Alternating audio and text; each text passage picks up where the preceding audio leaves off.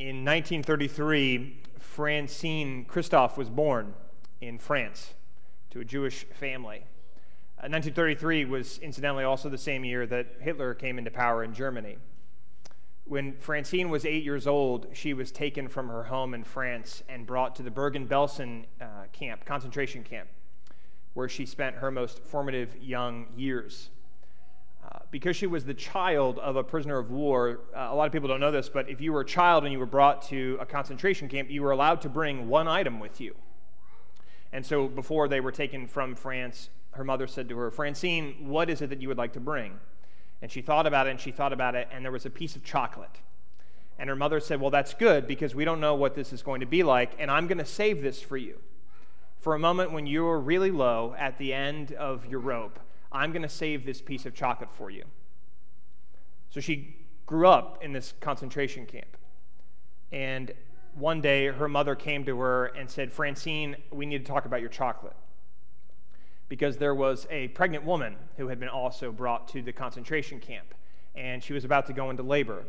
And the mother was going to be the one helping to deliver this baby in the worst of places, in the darkest of places, in a most terrifying moment.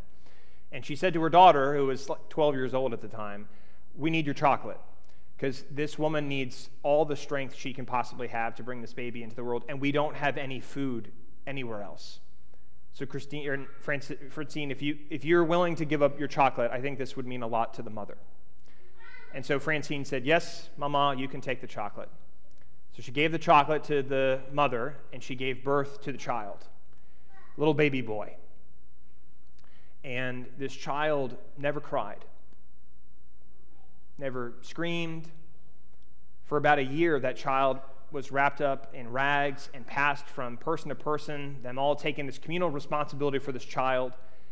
And then the day came when they were liberated, when the Allied forces made their way to Bergen-Belsen, and they unwrapped the baby's rags, and he screamed. And Francine said that's the day he was really born. She, as a young person, survived the camp, and she went back to France, and she became a psychologist. And as she got older and older, her own children came to her, and she said, "Mom, don't you think it would have been so much better for you and the other people who survived if you had therapists and people you could talk to about what you experienced?" And she said, "Well, of course, but we didn't have those things." But it gave her the idea for a couple years ago. She held a conference thinking about what would have happened had there been people there to help those who went through the most horrific experience in the world. And so she got up at the beginning of this conference, and she said, "We have survivors of the Holocaust, we have psychoanalysts, we have therapists, psychologists, we have this big, big group together, and we're going to think about what could have happened after some of us were liberated." And so they went through the whole conference, and then at some point, a man came up to speak. And he said, I'm a psychologist, I live in Marseille, and I'm wondering, is Francine Christophe still here?" And she raised her hand, and he said, "I have something for you." And he put his hand in his pocket, and he pulled out a piece of chocolate. And he said, "I am the baby." One little thing that becomes everything. Our scripture today comes from the Gospel of Mark, in the 7th chapter, verses 24 through 37. Hear now God's word. "From there he sent out and went to the region of Tyre. He entered a house and did not want anyone to know he was there. Yet he could not escape notice. But a woman whose little daughter had an unclean spirit immediately heard about him, and she came and bowed down at his feet. Now the woman was a Gentile of Syrophoenician origin. She begged him to cast out the demon from her daughter, and he said to her, 'Let the children be fed first, for it is not fair to take the children's food and throw it to the dogs.' But she answered him, 'Sir, even the dogs under the table eat the children's crumbs.' And he said to her, 'For saying that, you may go. The demon has left your daughter.' So she went home and found her child lying in the bed, and the demon was gone. Then he returned to the region of Tyre and went by way of Sidon toward the Sea of Galilee and the region of the Decapolis. They brought to him a deaf man who had an impediment in his speech, and they begged him to lay his hand on him. He took him aside in private, away from the crowd, and put his fingers into his ears, and he spat and touched his tongue. And then looking up to heaven, he sighed and said to him, 'Ephphatha,' that is, 'be opened.' And immediately his ears were opened, his tongue was released, and he spoke plainly. Then Jesus ordered them to tell no one, but the more he ordered them, the more zealously they proclaimed it. They were astounded beyond measure, saying, "He has done everything well. He makes even the deaf to hear and the mute to speak." Would you please pray with me? May the words of my mouth and the meditations of all of our heart be acceptable in thy sight, O Lord, our rock and our Redeemer. Amen. Jesus had a way of attracting desperate people, and he had a way of loving desperate people. Jesus miraculously reaches out beyond all the perfectly good reasons for not doing so and brings about a new reality that no one thought possible. And what happens in the story from Scripture today really is a miracle. But here's the kicker. The so-called Syrophoenician woman, and most of the other recipients of grace for that matter, they don't receive the miracle because of what they believe, at least not really. A miracle, by definition, is an unwarranted, an undeserved gift of God. God in Christ has this knack of making the outsiders into insiders, of reaching beyond and outside the boundaries of propriety, of meeting people where they are, not where they ought to be. God meets us in our mistakes, not our triumphs. God meets us in our sins, not in our successes. Which is to say, this woman has faith. Her line about even the dogs under the table shows that she has caught a glimpse of the way grace works in the world. There's always more than enough Jesus to go around, especially to those who don't deserve him, because none of us deserve him. She understands in some way, shape, or form that this is the way God has determined to be God, through mercy. God has open arms with an outstretched table that never ever stops, and desires for all to have a taste of grace in order that the world might be transformed, even transfigured. Somehow this woman knows that mercy might begin with Israel, but she also knows that God's mercy doesn't end with Israel. In other words, God likes crowded tables. There's no sinner so bad that they are beyond the grace of God. Even the worst stinker in the world is someone for whom Christ died. The woman has faith, even in her desperation, that something can change. Which I think kind of begs the question for us, what is faith? What is faith? For some of us, we might imagine that first and foremost, it's to say yes to a proposition of theological concerns, something like the Apostles' Creed or the Nicene Creed. Some of us might believe that faith is just about being baptized or accepting Jesus Christ as your personal Lord and Savior, whatever that might mean.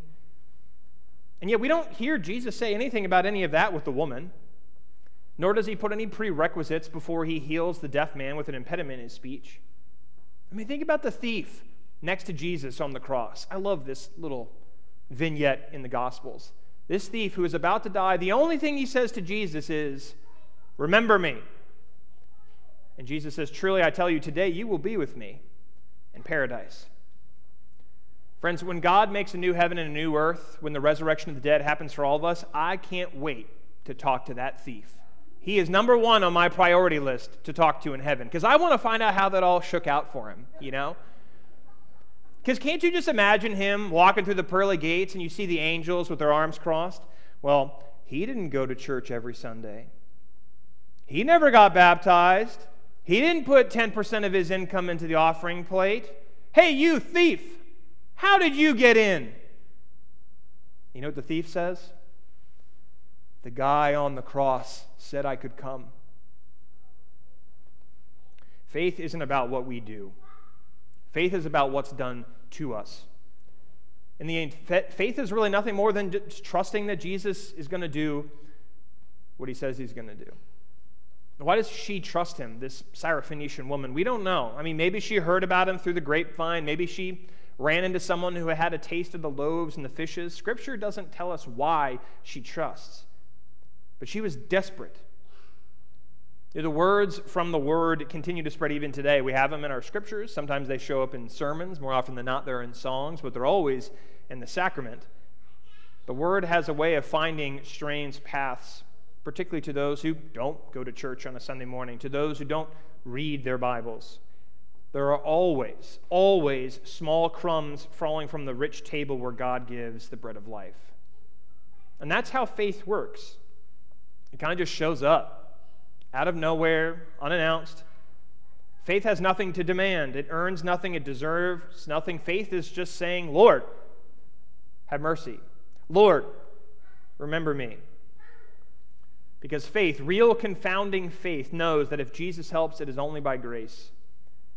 Grace is only given to those who stand under judgment, which is all of us. A few years ago, I came across a story that a woman goes around the country telling, and it's haunted me ever since. In the early 90s, she found herself laying on the floor of her living room in the fetal position.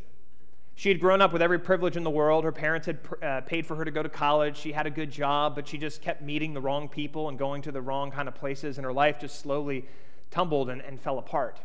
And so she found herself lying on the floor, on her carpet, in the middle of the night, waiting for her husband to come home with a fix, but she knew that if he did come home, he wasn't going to share any of it with her, and she was afraid.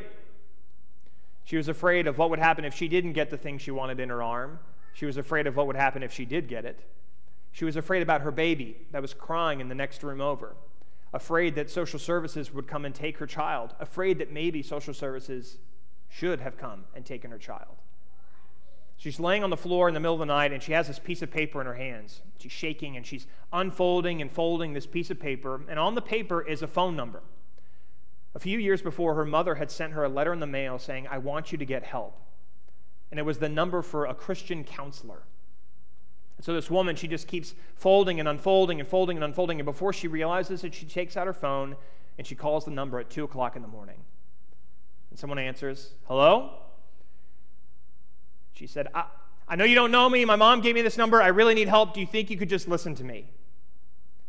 And the man on the other end clearly was waking up in the middle of the night, and she could hear him shuffling around, and he said, "Yeah, sure, tell me what's going on."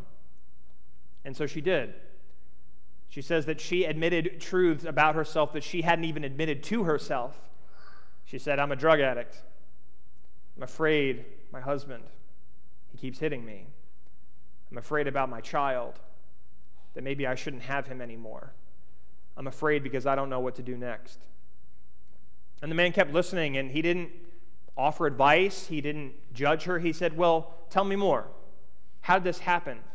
Tell me more. Tell me more. Oh, I'm sorry. Keep going. Tell me." And they talked all night long.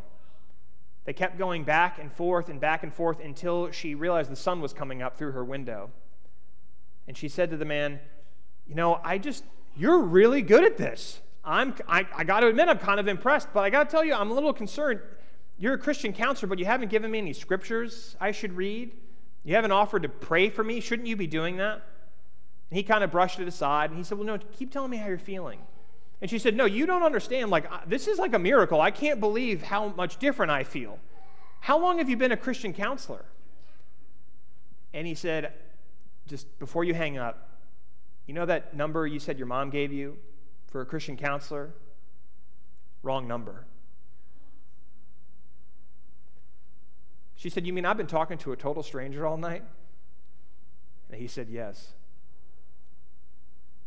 So they talked for a little bit longer until the conversation came to an end. And when she tells the story, she said, "My life didn't change in an instant, but I woke up that morning and I was different. I started to make changes to my life. I started asking for help.